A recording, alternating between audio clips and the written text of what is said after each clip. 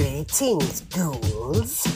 It's time to discuss, disgust, and dissect. Horror. No normal mind can imagine. And now, introducing our hosts, the gruesome twosome, Mike and Jeremy. We are Fans of the Dead. Yeah, they're dead. They're all messed up. Welcome to Fans of the Dead. I am Michael. And I am Jeremy. Oh, that doesn't really work, does it? You don't know your full name? I think Jeremy is my full name. My mother used to get pissed when people call me Jeremiah. Jeremiah was a bullfrog. He was Also a a good terrible friend song. of mine. God, I hate that song. I love that song. I know why you hate it. It's because you didn't like anyone drinking your wine or smoking your kind. True. Yeah. It's very rude. Yeah. So how you doing, bro? Doing good. March Madness in full swing. Hell yeah. You can gamble in Massachusetts, I've heard. I've actually been Yeah. bludgeoned over the face with it. Like every other commercial, it's like, you can gamble. If you have a problem with gambling, don't gamble. But if you don't have a problem, gamble. It's either Kevin Hart or Lenny Clark or somebody is in your face. Yeah. I don't even. He's like, I can't get Uber Eats, but you know what I can get? Gambling. I'm very so true. I'm very depressed, but oh no, I'm excited. My guy just got a swish. My guy just got a swish. That's extra points. If you don't Brick City. We digress. So we're going very old school with this one. And by very old school, I mean 1978. We're going Dawn of the Dead. So the thing about this, with Dawn of the Dead, there's so many different versions. You got the theatrical version, which I don't know if I've ever actually seen. So the first time I ever saw this, I was 17, I believe. Yeah, because I was just driving. You worked at Suncoast Video. I don't know if I actually purchased the movie, but I had the double VHS director's copy. I dropped my girlfriend off in Sudbury. Where she worked. I don't remember the place, but it was like right next to Lindt chocolate. Yep. They have like the little chocolate balls. And I had a whole like bag of the white chocolate. Went home and I put in the VHS and I'm watching the movie, eating the whole sleeve of chocolate balls to my face. So like I'm starting to feel sick. I'm starting to like the movie freaked me out. And then I have to go pick her up at work when she gets out. It's like, 10 o'clock or whatever. And there's no cars on the road. It was so surreal. And it was like wicked foggy. And like I was getting kind of freaked out. Like it was like the perfect experience. You know what I mean? And constantly on stage with Metallica back in the mid 80s, because Cliff Burton always rocked the Dawn of the Dead shirt. Yeah. Yeah. So actually, I was hanging out with Norm last night. He, in his bedroom, used to have the Cliff Burton poster, and he had the Dawn of the Dead, like, cut-off sleeve T-shirt. Yeah. The day we first did our demo for this podcast, like, just to see if it would work, we went to Rock and Shock, and we met Ken Faree. Yes, we did. And he signed one of his pictures, and I have it up right underneath my Dawn of the Dead poster. Like, this movie, it's why we're doing this podcast. It's not why we're doing it, but like we stole the name from it, basically. Podcast of the Dead. This is a recipe for disaster. Obviously, Pittsburgh, you got to have your Iron City beer. Yes. Yeah, baby. Also, you're going to want to take swigs of Jack Daniels throughout this episode. If you have friends, just toss that bottle around. Take swigs, because that's how we doing it. Ken Foree's Romantic Dinner. Manja! So I literally couldn't figure out what the hell he was serving to Stephen and Fran. It looked like a flank steak with something next to it and some vegetables. I could not tell, but then he goes, potato. And so obviously it's just a baked potato. And then he serves them what looks like white wine, which does not pair with steak. You need a red, but she's pregnant, so maybe it's a sparkling cider? Maybe. But what I really want to get to is later in the movie when they are tearing apart people and ripping out intestines. There's this one scene where I'm just like, what is that they're eating? It looks like ribs. Like they're just like some zombie is just gnawing on ribs and it looks like boiled ribs. Have you ever had boiled ribs? I don't think I've had boiled ribs. I have, and they were actually delicious. So my friend Julie, her mom Carol actually gave us a grill and she gave us this awesome recipe for ribs. So what you do, you take like the cheapest, fattiest pork ribs you can get and you boil the shit out of them. So basically you're just rendering off the fat, getting rid of the fat. And once they're like boiled, basically the ribs are cooked. And then you sear each side on the grill and then slather it with whatever barbecue sauce you want. And they're so fucking good. And the meat just like comes right off the bone. So Ken Foree's Romantic Dinner and Carol's boiled zombie ribs. Bam. Bam. Pandemonium in a news studio. A raid on an apartment complex. Two events which brought four people together in an attempt to escape something much bigger. The reanimation of the unburied dead. Their initial plan is to escape to Canada, where the outbreak is not as drastic. However, a lack of fuel causes them to take a detour to a now abandoned shopping center, Monroeville Mall, which still stands, by the way. You can still go there. It's obviously much different than it was in 1978, but it is still there. What initially seems like a palace of safe haven becomes their own self-made prison. In the end, the four survivors must realize that their main enemy is not the walking dead, but inability for mankind to work together in this greatest time of need. But will they realize this in time? Dun, dun, dun. Dawn of the Dead. Spoilers ahead. So I didn't realize, they keep saying the George Romero trilogy. I didn't realize there's actually 6. What do you mean?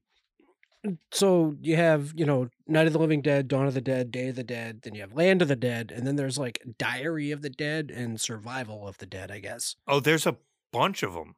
Yeah, I didn't realize, after Land of the Dead, I didn't know of those other 2. Yeah, so is it Survival of the Dead that's like kind of like a found footage one? I guess so. And then there's one on like an Irish island. There's so many of them. But yeah. And what's crazy is, so George Romero, obviously known as like the godfather of the zombie, but before this movie came out, he put out like not successful movies at the time, but became cult classics like The Crazies. He had already put out The Crazies before he did Dawn of the Dead. He already put out Martin before he did Dawn of the Dead. All right, so obviously everyone knows George Romero from Night of the Living Dead, one of the most famous movies of all time. They weren't zombies, they were ghouls. If there is a movie, a horror movie, or basically any movie where they're watching a horror movie, within the movie, they're watching Night of the Living Dead. You know why? Because of an accidental fuck up. And now Night of the Living Dead is in public domain. Hence why the beginning of our intro has 2 clips. Yeah. Well, now it only has 1, but it used to have 2 clips from it. So basically, Dawn of the Dead takes place 3 weeks after Night of the Living Dead. George Romero, oh my God, funny fact, he got his start basically just like running newsreels around Pittsburgh, but his first directing like job was for Mr. Rogers. That's awesome. Mr. Rogers would have like, Mr. Rogers is in studio, but when Mr. Rogers is like, oh, I'm going to, whatever factory or whatever, somewhere remote, George Romero would direct that. So like George Romero and Mr. Rogers were friends. Mr. Rogers was at the premiere of Dawn of the Dead and gave George Romero like a thumbs up. He's like, I'm proud of you. Like, how awesome is that? I'm proud of you. Anyone that has ever interacted with Mr. Rogers has a great story of him, like how awesome he was. Like that, it's touching. But so George Romero goes, so my first directing job was Mr. Rogers gets a tonsillectomy. Can you imagine him sitting through look at the way you just made that guy rip in half and his intestines are sticking out. That's swell. You did a really nice job with that. You should be proud. That's like magic. Kids, when you really put your mind to something, you can achieve greatness. And George, you achieved something here.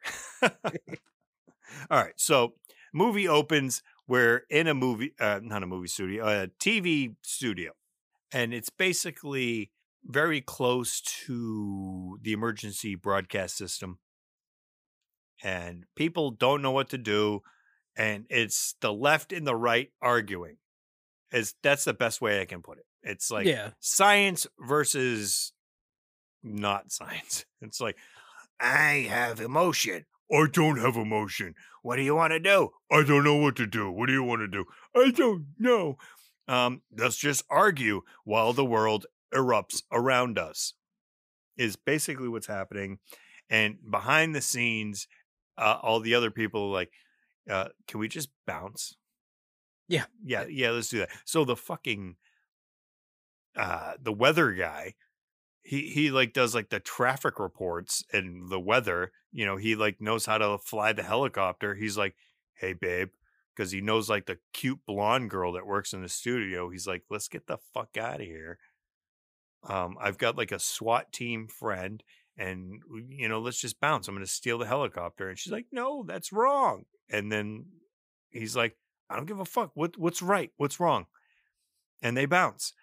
And the SWAT team member shows up and he's got he just meets this other guy who, can I just say, is like one of the most heartbreaking scenes in this movie. Right after like the SWAT shows up on the roof. Yeah. So right after we meet our two main characters, Fran and Steven, they're going to take the helicopter and bounce. We meet Roger, who's this SWAT guy. He's very cool. He knows exactly what's going on.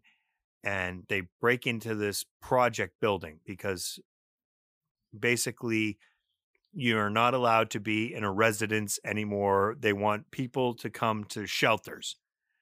But there's like a gang leader and he's like, fuck that shit.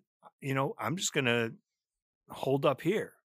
And he's like taking over a project, like apartment complex. But they've been holding their dead in the basement. So their building is also being overrun by zombies. So we have SWAT overtaking that. We have got a guy named Wooly, who's like this racist guy with a shotgun. He's just like kind of blowing shit up. They're like kicking in doors and fucking there's like smoke bombs. One door they like kicked open, blew the dude's head off, like literally like head explode. That head was actually supposed to be Fran's head at the end of the movie. Oh. So originally the script, everyone died. Peter was supposed to shoot himself in the bunker, and Fran was supposed to put her head into the helicopter blade. But they decided that, as they were shooting the movie, George, he's like the nicest director of all time. and he talks to people. He's like, "Oh, what do you think about this scene? What do you think your character would do?" And he loves feedback. So by the end of the movie, he's like, "Well, we're not doing that. That's too dire. Everyone wants these people to live." So he, let them live. So they be like, "Well, what do we do with this exploding head?" Well, this exploded earlier in the movie. So it's like one of the first things. They explode a head. And in 1978, that didn't happen. So like in the first 10 minutes of the movie, there's an exploding head. They're like, damn, what's going to happen next? The MCA? Motion picture, the MPAA? MPA.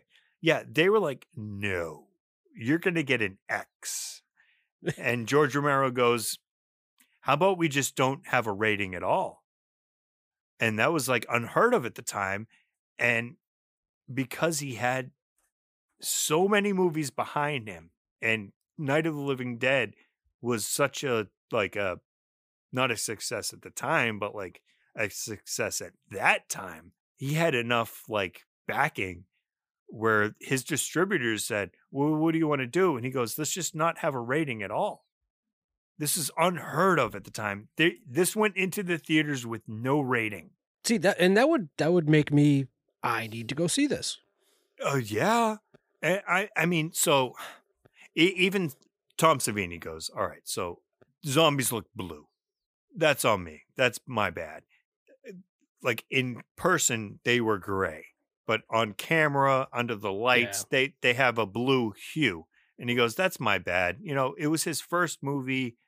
So he was supposed to do Night of the Living Dead, but for some reason he couldn't. He went to Vietnam, came back. George is like, hey, I'm doing another movie. I need you. And Tom's like, fuck yeah, let's do it.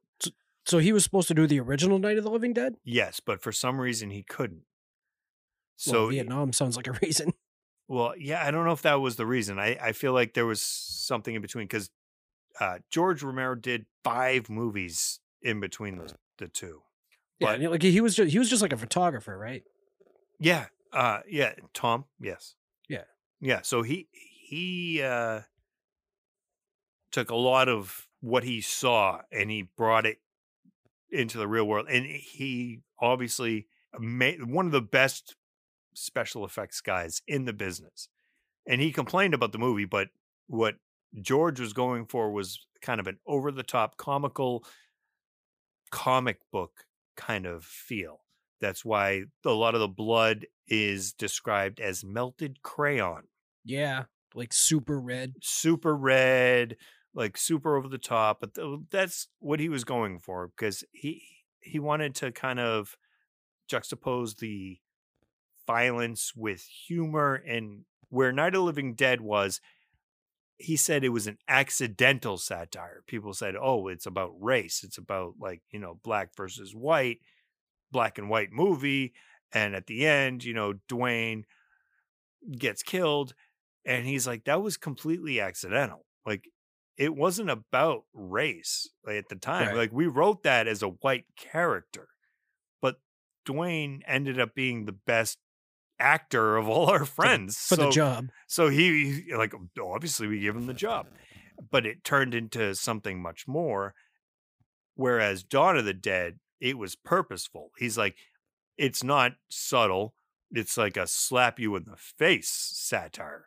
This is about consumerism. It's about stuff. What do you need? What do you want?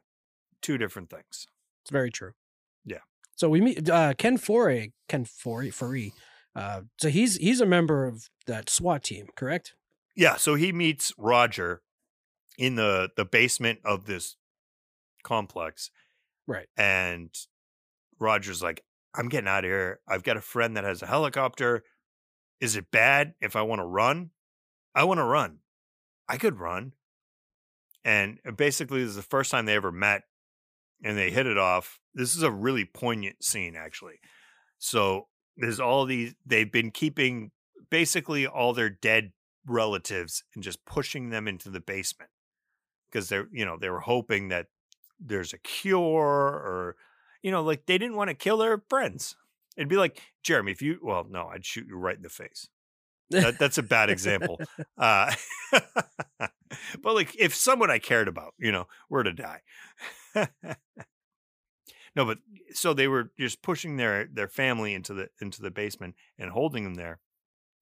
So they have Ken Faree, and he's literally crying. Like, he did such a great performance. I love this scene. So he's got a tear going down his cheek as he's like shooting these zombies to dispatch them.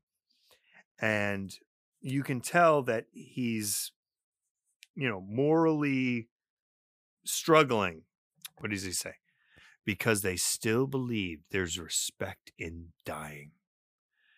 And there's a shot where his face is obscured by like a bunch of cobwebs. It's only half his face. Right.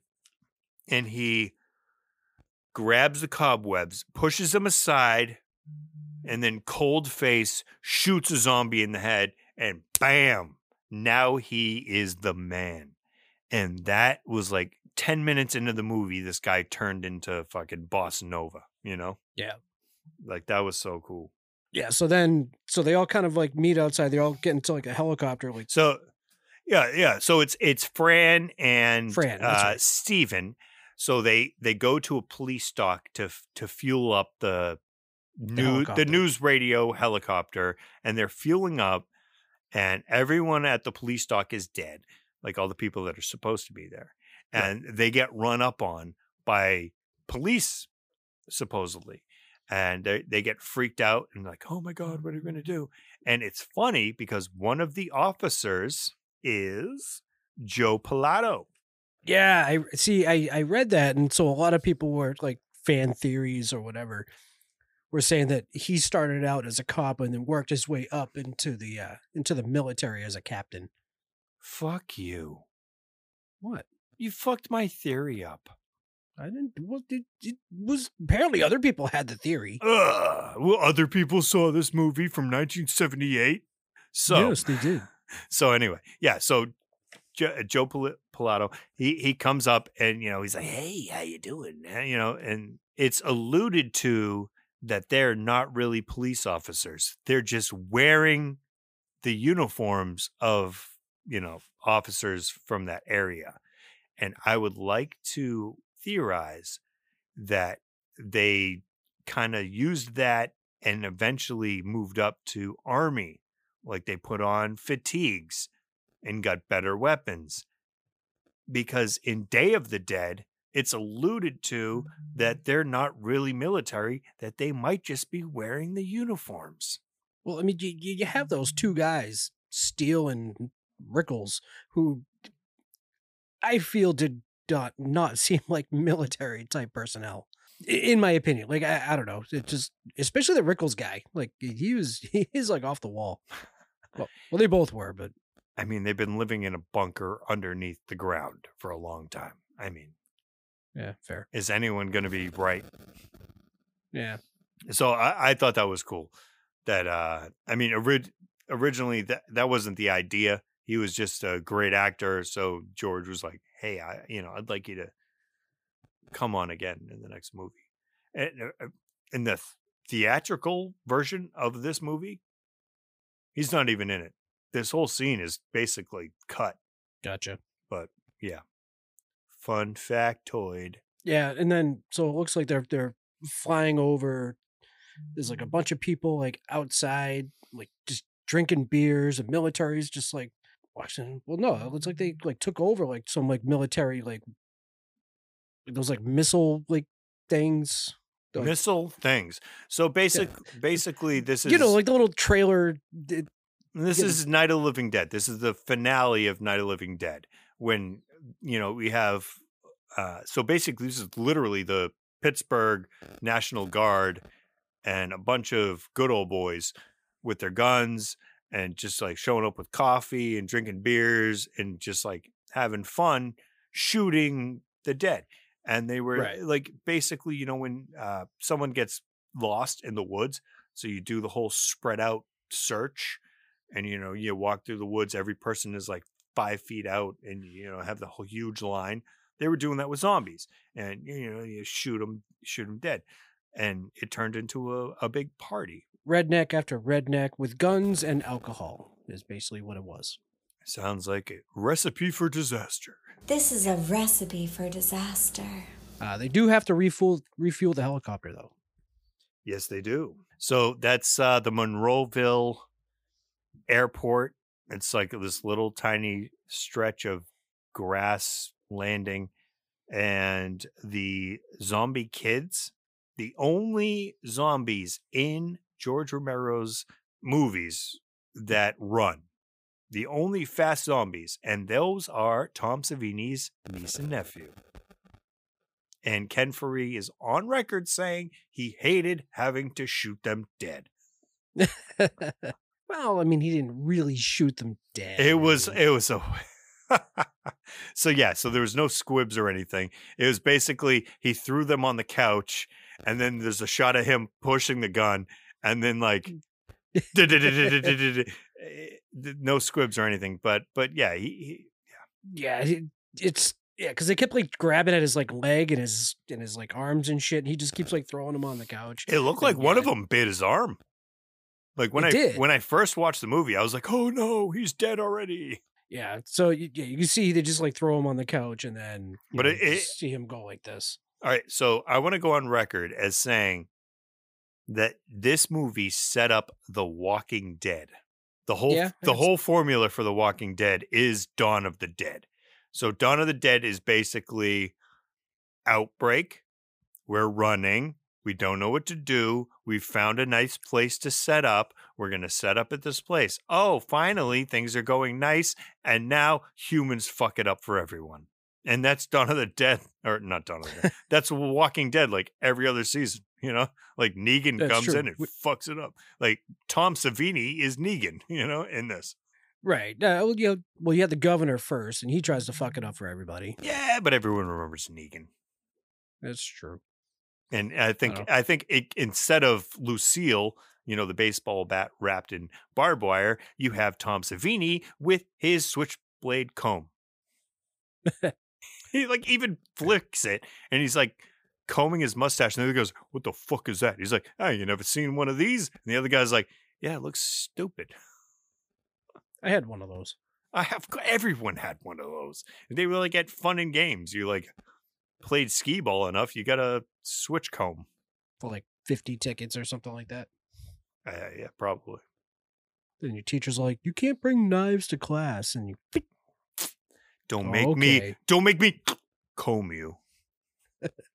All right, so this was also funny because so you have Peter in the room fighting the children, and you have Roger fueling up the helicopter. Then you have Steven and Fran kind of just fucking around. And can I just say that Steven is the worst fighter I've ever seen out of anyone in my life. He's got a sledgehammer, like a little sledgehammer. It's like a mallet almost, right? Like a mallet. And he's trying to protect his woman. And he hits someone, but he like throws his whole body into it. So like right. He like hits the guy, and it should just knock over the zombie, but it like his whole body, like he just threw his whole body into it, and he falls over. And then he's trying to shoot, and then Roger will come in. Like after like he misses, Roger comes in and then gets the shot. And we have Peter in the building, and Steven's about to shoot a zombie, which is like the actual zombie from the cover of the poster, the artwork. Dude goes, "Yo, chill," and shoots him dead. And then Peter comes out like, "What the fuck?" Knocks him out and points the gun at him. He goes, "Scary, isn't it?" So after Peter kills Tom Savini's niece and nephew, I should say, they do take off again and land in a mall parking lot. Yeah. Can we just rewind to like we've reiterated this many times. Right. Know what's behind your target. Yes. And if it's Ken Faree, maybe chill out. Like don't shoot. But yeah, so they show up at the mall parking lot, very quickly made it onto the roof. Well, there's a landing. Does the native? Was it on? I thought they landed on the parking lot. No, they landed on the roof. There was like a legit helicopter landing pad. Oh, okay. which All right. which made me wonder, because this was one of the first malls ever. Does the Natick Mall have one of those? I don't know. I thought the Natick Mall was like supposed to be like one of like the first like. Oh wait, no, that was Shoppers World. It was supposed to be one of the first like strip malls ever. No. The Monroeville Mall was one of the first indoor like Right. shopping centers like this. That's why I was correcting myself in saying Shoppers World was the first strip mall. Yeah, type but thing. do you think the Natick Mall has a helicopter pad? It must. It might, yeah. I mean, in case for reasons such as this. I mean, they have condo, like they have everything there. They must, Yeah. dude. I'm gonna go up on the mall tomorrow and find out. I think you should do that. I'm definitely Mike on the scene. Also, you would think so. Like, Peter smashes the glass to get into like the top floor. I'm guessing they're like office areas. It's storage.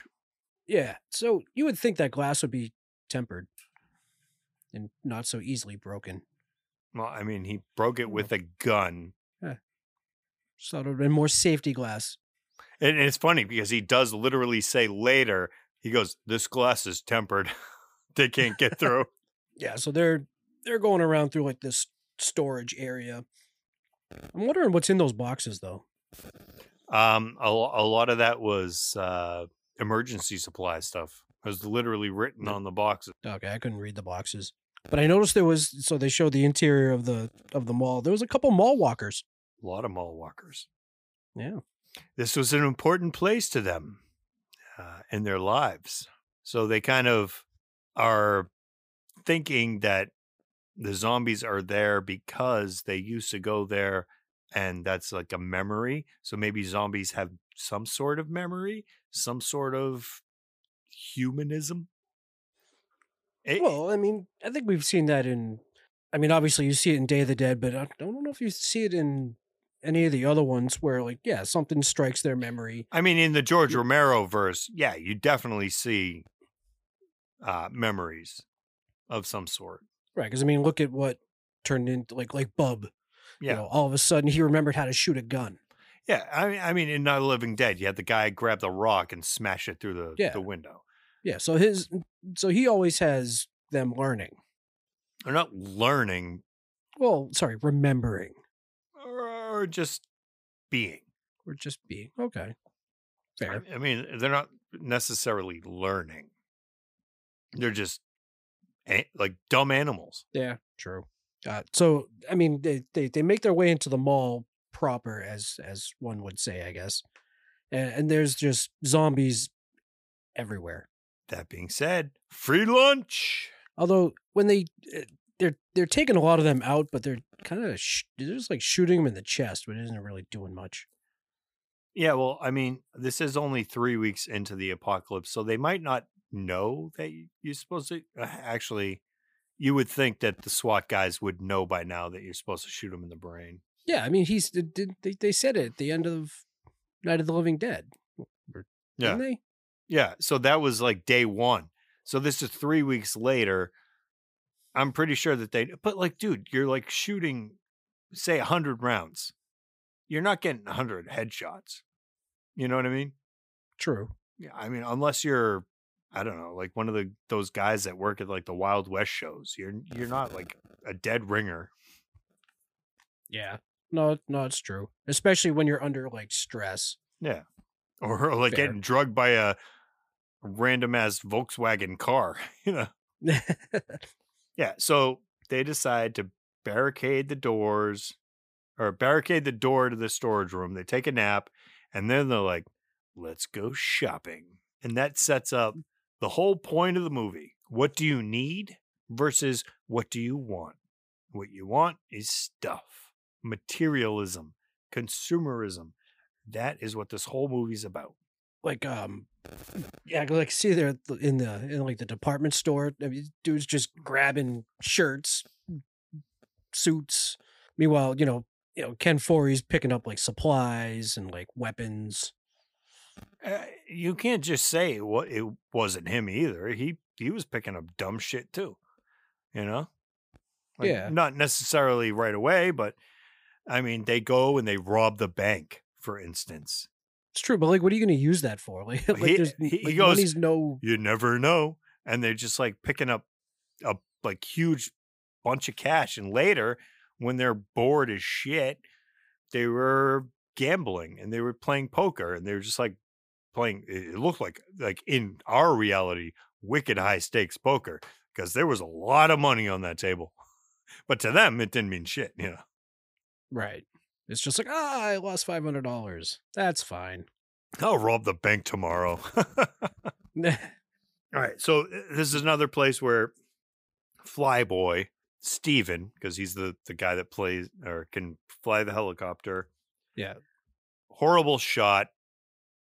He's shooting his gun around. It's ricocheting everywhere. And it just goes to show you that he wants to be a hard ass. He wants to be one of the SWAT guys. He's basically playing good guy. He's playing hero. Yeah.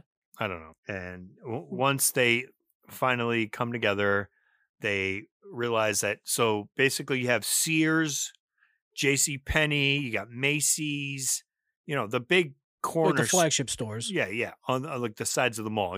The stores that have multiple floors. They hold up in like those stores so they can go up and down.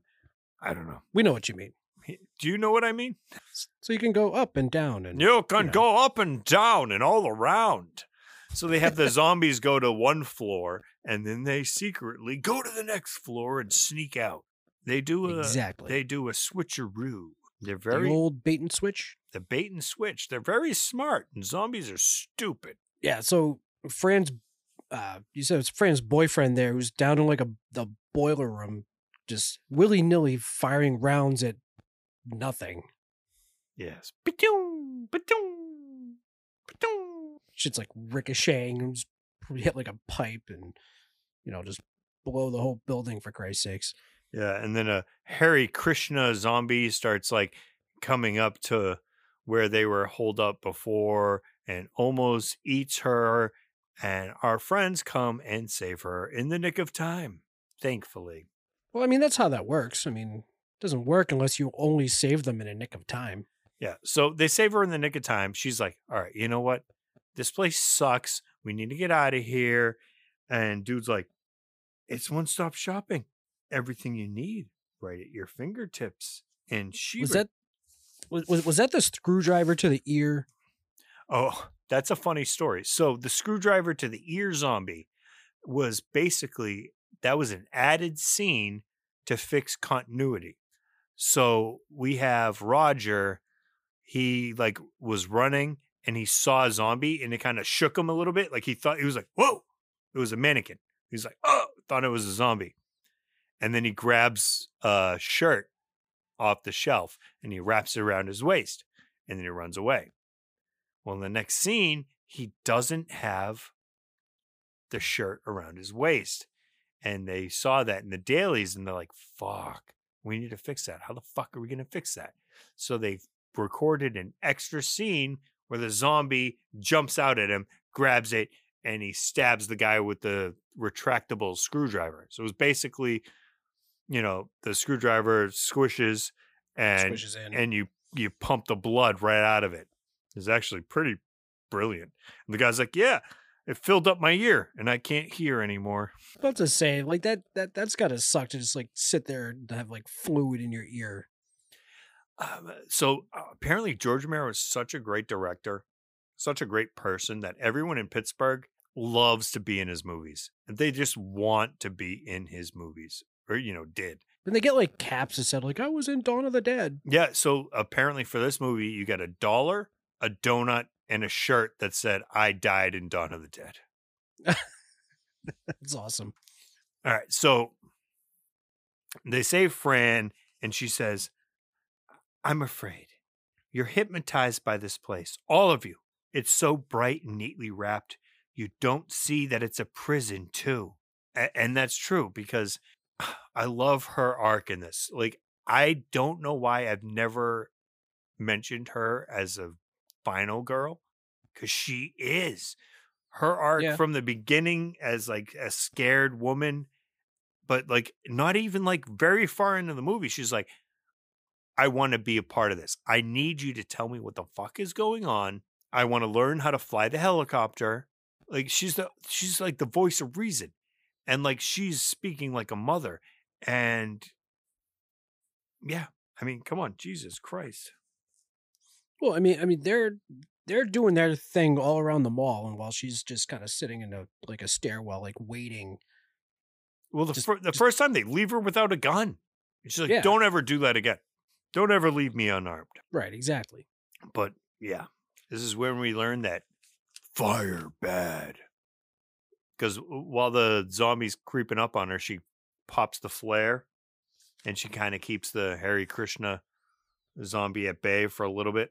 And then after all that shit is settled down, you should see all the great stuff we got, Franny. All kinds of stuff. That was a huge, like, flare, too. I mean, it's a regular flare. I don't know. I feel like they're normally, like... Well, the ones you... Big. This one was, like, huge. I mean, the ones you have in your trunk aren't, like, regular flares. I guess so. But yeah, fire, bad. All right, so we're all chilling again. We got Jack Daniels. Roger waters down his whiskey, by the way. Flyboy starts getting cocky. Look what we did today. Like, come on. They can't even keep it up. Like, he's talking shit about, like, civilization. Like, whoa, how come they can't figure it out? We did this. And Ken Faree's like, chill the fuck out, bro. Like, we had one good day. It's nothing to get an award about. You know what I mean? Right. And then he drops the bomb. Fran is pregnant. Probably 3.5, 4 months. And Ken is like, do you want to abort it? I know how to do it. And they're having this whole conversation, and she's in the next room, albeit she's cranking butts. Yeah. But she's in the other room hearing everything that's going on. They're talking about their lives, and Fran is in the next room just hearing about it, which is wicked fucked up. And I thought that was wicked poignant and such a great, like, mansplaining scene. You know what I mean? Right. And she comes out, oh, my vote, it doesn't count. You're hypnotized by this place. Blah, blah, blah, blah, blah, blah. And then we get the radio kicking in. Experiments with hallucinogens. It very quickly does it mention the experiments with hallucinogens. I was like, oh, does that mean everyone's tripping? But I think they were trying to experiment on the dead. The TV talks about remembered behavior. It's pure motorized instinct. And then they come up with the plan to take the trucks and barricade the main entrance, which is brilliant. Well, I mean, you have a bunch of them trying to get in. Well, actually, a bunch of them do get in, like, from outside. Yeah. And actually, that little bit was pretty funny because you have one dude, like, in like a hockey rink, just like playing hockey. So I think they were in JCPenney's. I think it was just called Penny's at the time because the sign just said Penny's. So when they're trying to get in the first store, and the guy's stealing the gun, the zombie's stealing the gun, and Ken Faree's just like, oh, just let him have it. And he lets the guy go, and the guy, like, just holds the gun. You see that zombie holding the gun in at least 10 scenes after that. He's outside, he's inside, he made it to the roof at the end of the movie. This guy is everywhere, which makes me think, how many entrances are there? Well, I mean, it's a mall. There's going to be entrances all over the place. Oh, and this one zombie knows them all. He worked at, where the hell did we work? We worked at Larry and David. Harry and David. Oh, Harry and David. It would be funnier if it was Larry and David. Pretty funny. Yeah, that job sucked. Yeah, it did. But we worked at the mall. All right, so where are we? Okay, so they mentioned the CDC in Atlanta is working on a vaccine, which is pretty funny because if you've ever watched The Walking Dead, the end of first season, they go to Atlanta to go to the CDC. Wait, isn't that where Patient Zero is? Was that what they called him? Is there Patient Zero in Walking Dead? I thought so. I thought they had I thought it was like one of the scientists there. I thought it was like a relative, like a sister or something like that. So Flyboy is flying overhead. We have Roger and Peter using the trucks to block the entrances. Basically, they're there to obscure leverage. So the trucks don't exactly block the entrances completely, but the zombies can't break in through the tempered glass. Yeehaw! Yeehaw! Ah! So the cool guy is starting to lose his cool. We have Roger, who leaves the door wide open while he's hot wiring a truck. Obviously, that doesn't work well. He starts to shoot his way out of it, and he gets bit twice. Once, I think, in the arm and once in the leg. But before that even happens, before he even gets bit, Ken Foree even warns him. He's like, dude, you're acting crazy. You got to screw your head on right. You're not just playing with your life, you're playing with my life. Are you cool? He's like, yeah, I'm cool. And obviously he's not cool. Well, no, he's already, kind of beaten up a little bit. He gets cool. bit. But he has enough foresight, even though he knows he's dying. He's a trooper, and they finish the job. And then they drink a lot of Jack Daniel. As one would do when you're probably about to die. Yeah. He actually lives for a couple days. Yeah. They do a lot of cool shit. They strap up. They put him in like a little cart. They wheel him around because what they want to do is lock the 4 entrances now. Now that they've blocked them, they want to lock them. And they're like, lock and lock. Ooh, look, there's a Fran actually mentions, like, why don't you take one of the cars? So, like, nowadays, it'd be like one of the Teslas that's, like, chilling in the middle of the mall. They're like, oh, why don't you take one of the cars and drive it around? And I was like, damn, that kind of looked like my old Plymouth Turismo. But it was a VW Scirocco, probably a 77. I honestly don't even know what one of those looks like. It looks like the fucking car in the movie. So, while they got him in the cart, they go by the Brown Derby Starkey Love Pub. Yeah? I don't know, just a funny name for a pub. It's the Love Pub. So that was probably one of the places that was actually open late during the filming of this. So they filmed basically from 10 to 8 in the morning, basically when the mall shut down. Right. So there was this one place that was open. That's probably one of the places that was open late. So a lot of the zombie extras would go there and get hammered. And then, well, I mean, it was like the only store in the mall with like a light that was on. Yeah. Yeah, while they're wheeling what's his name. But I want to talk about how the power is still on.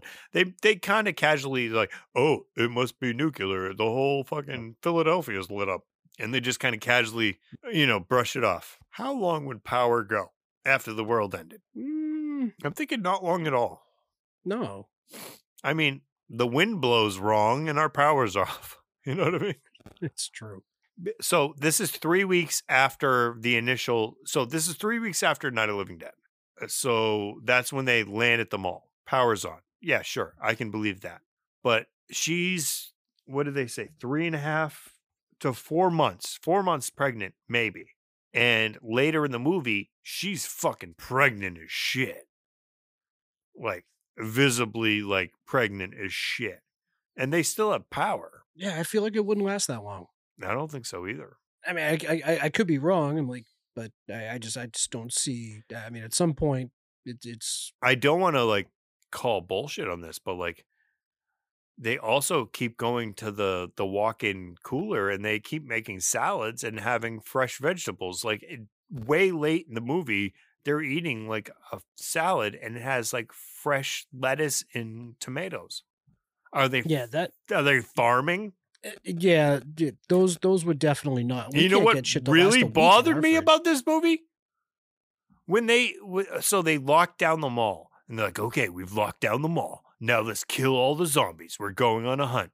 They kill all the zombies and they're like on the second floor looking down on the carnage. And that's the scene. It was like, you know what my grandpappy used to say? He was a voodoo priest. He said, when there's no more room in hell, the dead will walk the earth. And they're like, damn, that's fucking cool. I like that. I like that. Sounds awesome. And he goes, yeah. So let's round up them bodies because it's going to stink. And let's put them in the walk-in cooler where we get our tomatoes and lettuce. Like they were putting the bodies in the walk-in cooler and like there's like an open case of fresh tomatoes. And I'm like, okay, well, first of all, this is 3 weeks after shit has hit the fan and they still have fresh tomatoes. Okay, maybe that happens, but that's not going to last long. And then months into it, chick is pregnant and they're still eating tomatoes. I hope they're not eating the same tomatoes from the walk-in where they put all the dead body. And why would they put them in the walk-in? You would have to expect the power to go off at some point. Why wouldn't they just throw them outside?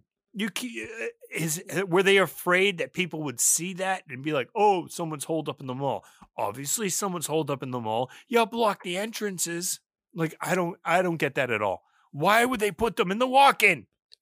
I don't know. That's where they always put them. No, whether it's dead bodies or whatever. They always seem to throw them in the ice box. Throw them outside. Outside. I mean, I agree, but I'm just telling you what they do. My one beef with the movie is that they took those bodies and put them in the walk-in when I think they should have just chucked them outside. Or you know what? Throwing them at Auntie Annie's. I liked Auntie Annie's. Who the fuck wants to eat pretzels? I love pretzels. Pretzels are for bitches. Well, it's not nice. I didn't say put them at Orange Julius. There was a cool shot of Fran locked in Penny's, and she's looking out the window, and this baseball player zombie kind of like lands on the ground and is staring at her. And you're thinking, like, I don't know you, but like me, I was like, oh, it's a little kid. And then you see, and it's an old ass man wearing like a little kid baseball outfit. But nonetheless, she still kind of has a sympathetic look. And at that moment, I was like, ah, damn, she's mom mode. I don't think there's a goddamn thing that could happen. And she will not like relent. Like she is badass bitch at this point. I think that is the moment where it clicked. That's when she turned from regular lady to final girl. Even though it was a silly moment with a guy, like an old ass man dressed up in like a probably like softball tournament outfit, you know? He's like, hey babe, don't worry, I'll be home, but like I might be home late. I'm out with the boys. We're doing our softball tournament for 3M, you know, Staples. I'll see you later, babe. God, you're so dorky. But so pretty soon we gotta meet Tom Savini and his gaggle of people. Not yet. Okay, so we got Fran starting to take care of Roger. Even though earlier in the movie she goes, I'm not going to be your den mother. I want to know what's going on. I'm just a part of this as all of you, you know, feminism, booyah. But she ends up taking care of Roger because her motherly instincts kick in. And Roger's hurt. She starts giving him his morphine injections. They're talking about what kind of furniture they might need up there because the entrance to the stairway, they're thinking about blocking it off, walling it up, and they start doing that. She starts getting morning sickness, and there's a scene where Steve walks in on her, and she goes, get the fuck out of here. I don't want you. And he's like, whoa. And she like kind of takes it back a second. She goes, I mean, I don't want you to see me like this. But it's already clear that she goes, I don't fucking need you. Get the fuck out of here. Steven and Peter clean up all the bodies and they throw them into the walk-in with the vegetables, which really bothered me. Clearly, I think I went on a tirade about it already. Yes, you did. Then they rob the bank, which I thought was hilarious. You never know. Money, money, money. They start going, money. You know, now that there's no zombies to worry about. They can go shopping freely. They start getting watches, fur coats, and basically whatever the fuck they want. They use the skating rink, which actually is not there anymore. Basically just playing around. And then they start theorizing about why the zombies want to get in there. They're after the place. When there's no more room in hell, the dead will walk the earth. Give Roger some more morphine. And there's still broadcasting on the TV. So there's always the radio on, always the TV on.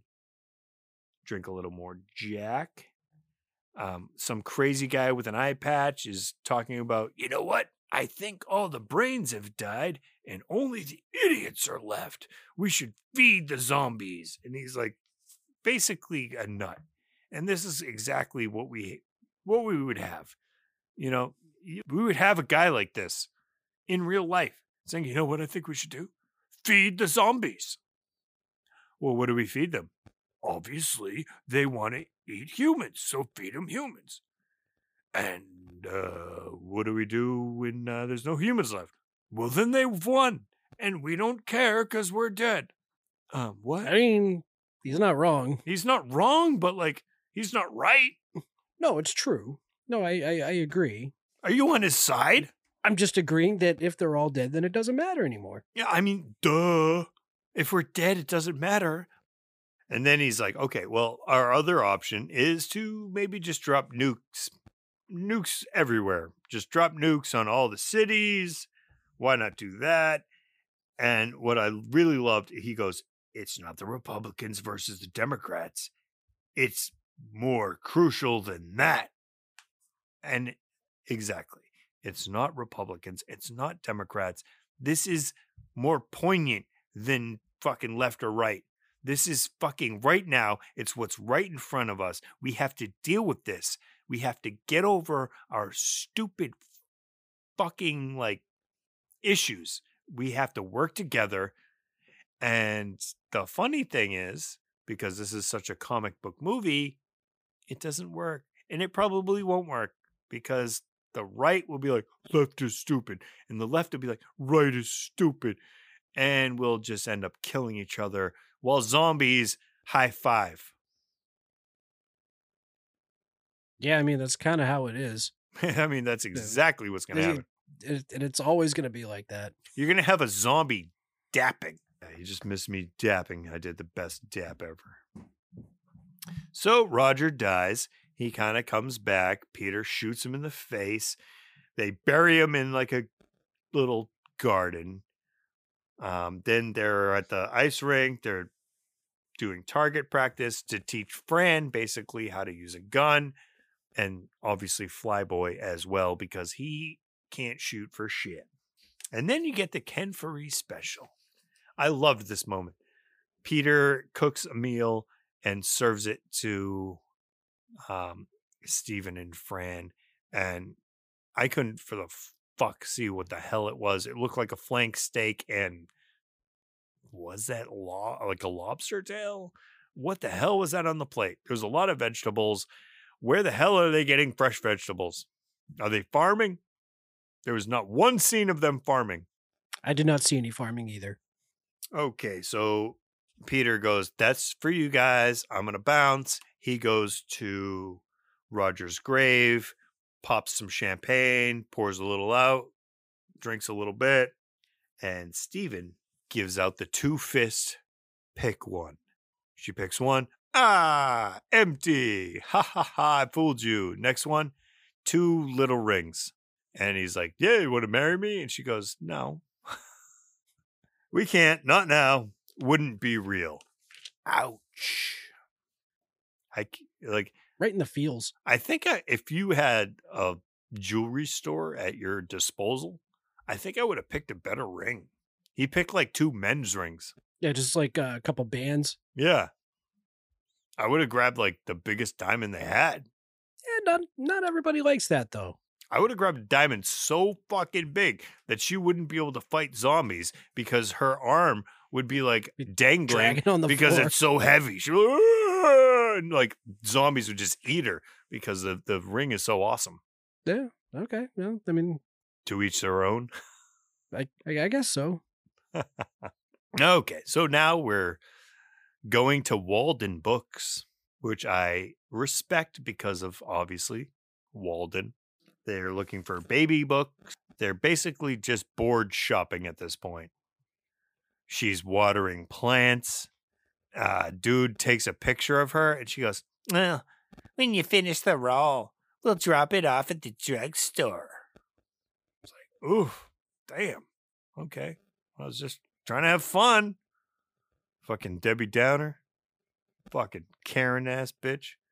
Oh, and the next shot. Holy crap. So how many times can you say that you don't get excited for a tit? I don't think I've ever said that. Here's that moment. They basically show her titty, and they're zooming out, and it's her and Steven in bed looking bored as shit. And it's such a beautiful shot, the way they're the bored looking as it's zoomed out. But it just goes to show you how boring their lives are, that they probably just had sex and they're bored as fuck. Which is a shame. Wicked shame. If you're ever stuck in a mall with your loved one, at least have fun having sex. At the very least. At the very least. Jesus, you're going to pop out a tit? Have a fun with it. Okay, so we're crossing off the days on the calendar. She's finally visible prego. They're living a mundane life. Now, Just like eating dinner and like normal people in a mall. So they're literally eating another dinner, and there's still fresh vegetables, which really pisses me off. She mentions that there's been no broadcast in 3 days and turns off the TV. And Steven gets really pissed. He stands up and he turns the TV back on because, got to listen to static, which is something I understand because I was talking about this earlier. We were just like hanging out and I put on music. I have to have music. I have to have something. I can't just listen to silence. Silence really gets to me. I have to have something going on. So I get that. I do too. Although static sucks. Like, I don't want to just listen to static. I could see how that would drive me crazy as well. Not like a fan of like white noise or anything like that either. No. And she goes, "What have we done to ourselves?" So they start to stock up the copter. Fran learns how to fly. How many songs are there called Learning to Fly? Right off the top of your head. Name one. I mean, I can think of, there's two learning to flies and then there's one learn to fly. Oh, damn. Because I think Pink Floyd, Tom Petty, and then Foo Fighters. Wow. There's a reason we're friends. So they're flying around in the Whirlybird and the bikers take notice. The bikers radio in, and this is where I note that this is the fucking Walking Dead formula. We finally become comfortable. Here comes Negan. There's a lot of Negan. There's a bunch of people. Yeah. So this is the bikers in this. So they have a lot of bikers. Originally, they're like, "Oh, it's only 3 of us. Oh, can we hang out?" And she's like, "Oh, there's only 3 of them. It can't be that bad." They're like, "Shut the fuck up, bitch. There's not just 3. There's never just 3. It's the Pagans Motorcycle Club. They're an outlaw MC. They're actually noted as an outlaw MC by the ATF. They're in 19 states right now, including here, Massachusetts, and Puerto Rico. They claim to be the first to use the 1%er patch. Are you familiar with the 1%er patch?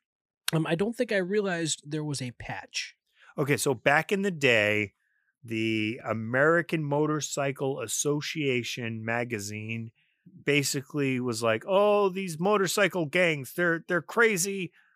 They're 1% of people that use motorcycles. It's only this tiny percent of people. Like, that's not who we are. That's the 1% of it." And that blew up. So Hell's Angels, obviously Pagans, they loved it. They're like, "Oh yeah, we're the 1%. Actually, pagans and the Hells Angels have had quite a bunch of beef over the years. But anyway, in Pittsburgh, they used these guys. They're real motorcycles. They're real shit. And I mean, they had a grand old time doing this sequence. And this was by far, when I watched this movie, this was the scariest part of the movie to me. The zombies weren't scary. The humans were. Right. I mean, they basically they ride into the mall, and basically, I mean, they just pillage everything. Yeah, I mean, they're doing the same shit our friends were doing at the beginning of the movie. They're stealing candy, they're stealing jewelry, they grab pies, they're pieing fucking zombies in the face, which is so stupid and hilarious. But so in the original movie, Night of the Living Dead, George is talking with everyone. He's like, "Oh, so how do you think we kill the zombies? Because like they don't even have a lore yet. Like he created the lore." He's like, "So how do we kill him?" And Marilyn Eastman goes, "Well, why don't we just pie him in the face, like as a as a joke, you know?" So that's kind of a callback to that, which I thought was awesome. We got Tom Savini seltzering them. It's like they're just acting like clowns at this point, pieing people, seltzering them. Yeah, I thought the seltzer bit was a little like, why? You're wasting good seltzer. Yeah, so we got Peter and Flyboy. They're like, okay, we gotta shut down all the gates so they can't get into the stores, and then we'll just hide out and wait for them to bounce. But Flyboy, he's just like, this is ours. It's ours. We took it.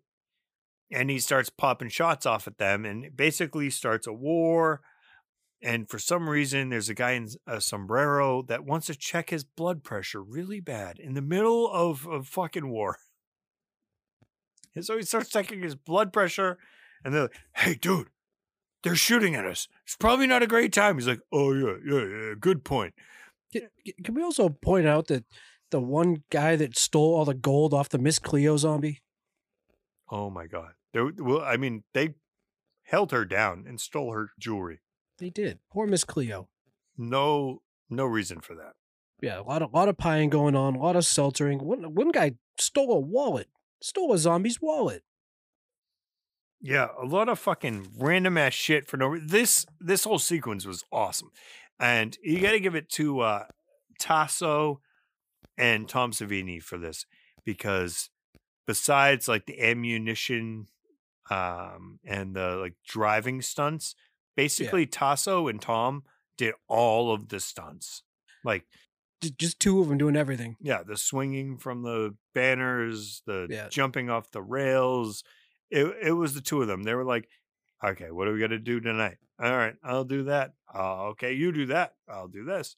Tom Savini almost broke his fucking back jumping off the fucking second floor.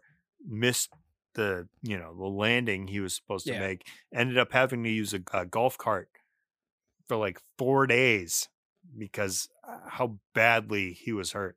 But looks awesome as long as it looks good. Yeah. So you got when Flyboy finally gets eaten, turns into a zombie. And that's not even a spoiler, because I swear you just type in Dawn of the Dead and you see this guy dead zombie already. George Romero's favorite zombie is David Emge. He goes, "That's a performance worthy of Lon Chaney." That's high praise right there. Hell yeah. So George Romero never wanted to give directions to zombies, because he'd be like, "All right, if I say do this, then every single zombie is going to do that. But I want them to act individually." You know what I mean? Right. He goes, if I go, "Do this," and then they all start, they're like a swarm at that point. Like, that's stupid. But so like, how awesome is that? That's pretty, that's pretty cool. So the Marauders start to retreat after, a couple of them get killed. I'm thinking they're basically going to go back to their camp and come back tomorrow. You know what I mean? Especially after they see the helicopter take off.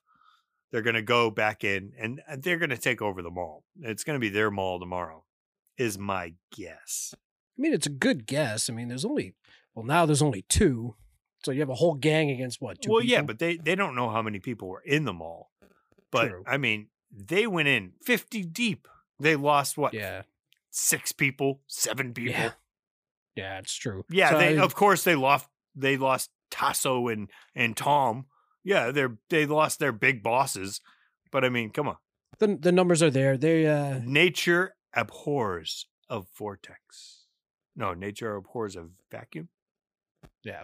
Anyway, you're dead. Someone's going to take your place, is my point. So like, how many times did that guy go back and check his blood pressure? Because I feel like he did it a few times. Oh my God, that was hilarious. When he did it again, it's like, are you fucking kidding me? And I'm glad he died like that. Yeah. And they ripped his arm off and like, I loved how they showed it. And it was like, blood pressure, 0. That was such, I loved that. Eat Testing still remaining. beets. I don't like beets. Nobody likes beets. But if you eat them, your blood pressure will lower. Did you ever watch Doug? Oh, all the time. Hello, we're the Beats. That's true. Oh, do you live in Beatburg? Like, where did he live? It was like Beatburg, Beatville. I forget. Everything was about beets because Doug was so chill that his blood pressure was very low. He would not be the guy in the sombrero, is what I'm saying. No, he would not be. Yeah, so Flyboy dies in the elevator. I know you mentioned he died already, but I didn't think we had got to that yet. But Oh, he's dead. And Peter doesn't want to believe he's dead because he heard a couple gunshots. Fran is like, yeah, I know he's dead. Like, can we just bounce? And he's like, no, let's wait. And they wait and they wait and they wait until the sun is starting to peek its head up over the coast. And they're like, I think we should go. And Peter goes, I don't want to go. I really don't. So she starts up the chopper. And over the horizon, we see dawn. Peter has a little tiny gun. I think it's like a 1 bullet type of little tiny gun. Like, like it's like a little cute gun you hold in your purse. He puts it to his head. He's about to shoot himself in the head. And then a zombie comes in the room and he decides, fuck that. Instinct kicks in. He shoots the zombie. Obviously, he doesn't have any more bullets because it's a little tiny gun that we've never seen before. And uplifting music kicks in. It's like, Eye of the Tiger, like it's rock, like like Rocky running up the stairs in Philly, to like pump his fists at the top. He's like, yeah, I'm the man. It's like that type of music. But she's already like started the helicopter. She's already starting to take off. She's in the air. And so it's like, hurry up, motherfucker. You know what I mean? Yeah. But he kicks the zombies aside. Somehow he ends up in the helicopter as well. Oh, but before he does that, he switches guns with the zombie that has had the gun the whole time. Like the zombie we've seen in every scene that's been holding the gun. Like, how does this guy get around? Like, he must be the bub of Dawn of the Dead. Oh, he's got to be. Because he's definitely bub. Oh, he's wicked smart. So they're taking off. Ken goes, how much fuel we have? She goes, not much. He goes, all right. And that's the end. So where do you think they're going? Well, clearly they can't go far. I mean, they can refuel. This is true. I don't know. I don't know where they're going. So originally their plan was to go to Canada. But when they bumped into those fake cops at the beginning, they were talking about going to an island, which is the answer to the remake, Dawn of the Dead. They end up going to an island. It doesn't work out for them well. And in Day of the Dead, they end up going to an island as well. Well, that's right. No, John says at the beginning, I just want to go to the island. In Maximum Overdrive, where do they go? They go to an island. Well, because they probably think zombies can't swim. Oh my God, can you imagine? So you're just like swimming in a lake. You're just like, da da da da da. Oh, such a relaxing day. And then a zombie like reaches up and rips your dick off. I cannot. That would suck. It would not be a good day. No. Ouch. So what are you giving the movie? Well, I mean, it's obviously classic. Probably, would you call it the greatest zombie movie of all time? That's tough. I'd like There's a lot of zombies. There's a lot of zombie movies. So when I watched this movie, I had horrible nightmares, like reoccurring nightmares about zombies. And when I watched it, it was like the perfect movie at the time. But is it the best zombie movie of all time? No. Okay. I would even say, even though, so tough. Like even Day of the Dead, I feel like is a better movie than this, but for some reason I like this movie better. I'm so confused. I'm confusing myself. I mean, I love the remake of this movie. Oh, that's such a good movie. Oh, and we've got Scott Rainger and Ken Faree in the remake. But that being said, I still think this movie deserves a solid 4 brains. Yeah, I'm giving it 4 brains as well. Lauren says, I've seen this movie so many times. The elevator scene is iconic. Obvi. Horror babe of the month. Marley Shelton. I've been coming here every summer of my adult life, and every summer there she is, oiling and lotioning, lotioning and oiling, smiling. I can't take this anymore. Oiling, lotioning, oiling. Wendy Peppercorn from The Sandlot. Yes. Yeah. So obviously this crush goes way, way back. She's been in a lot of movies since then, obviously. Sin City. She was in Valentine, which I would love to suggest for, Valentine's Day. She was in Death Proof and Planet Terror. She played. Yeah, she was in Scream 2. Well, not Scream 2, but she was not in Scream 2. She was in Scream 4 and 5. Yes. Was it Officer or Deputy Hicks? She was Deputy Giggity. And then Sheriff Giggity.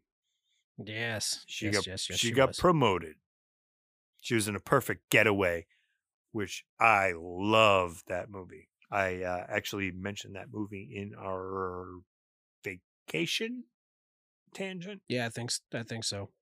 She was in the TV version of The Lottery, which would have worked awesomely with our dystopian episode. Are you familiar with the story, The Lottery? Yeah. She's most recently on 1923, the Yellowstone prequel. It has, Harrison Ford and Helen Mirren. I haven't watched Yellowstone at all. A lot of people love it. My dad likes it. So, that's cool. Kevin Costner. She was also in Sugar and Spice, which was a funny movie, and Pleasantville. Do you remember that movie? I actually really like that stupid movie. That stupid movie's awesome. So, Paul Walker. Cheers to Marley Shelton. And Wendy Peppercorn.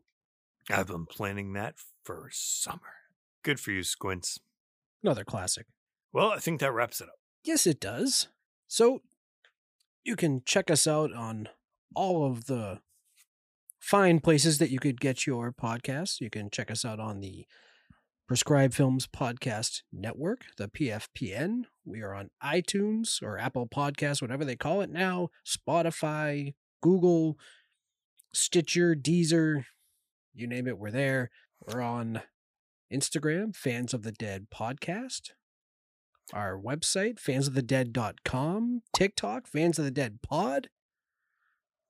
At Fans of the Dead 1 on Twitter. Tweet us there. Give us some likes because, Elon Musk is trying to shut us down. So you need to shut us up. That didn't make sense, but you know what I mean. You can't shut us up. Damn the man. Fans of the Dead filmspodcast@gmail.com. Reach out to us. Like, what do you want to hear for our next tangent? What do you want to hear us rant about? Is there a movie that you like that we haven't talked about? Because I'm sure there's a lot of movies that I don't want to talk about that you want us to talk about. So, Sure. what is it? Let us know. Is it Slither? It could be. Who knows? YouTube, everything. Go to iTunes and hit that 5-star. Hit the likes. Give us great reviews. And hit all the subscribes and all them shits. As always, have fun. Be safe. Peace.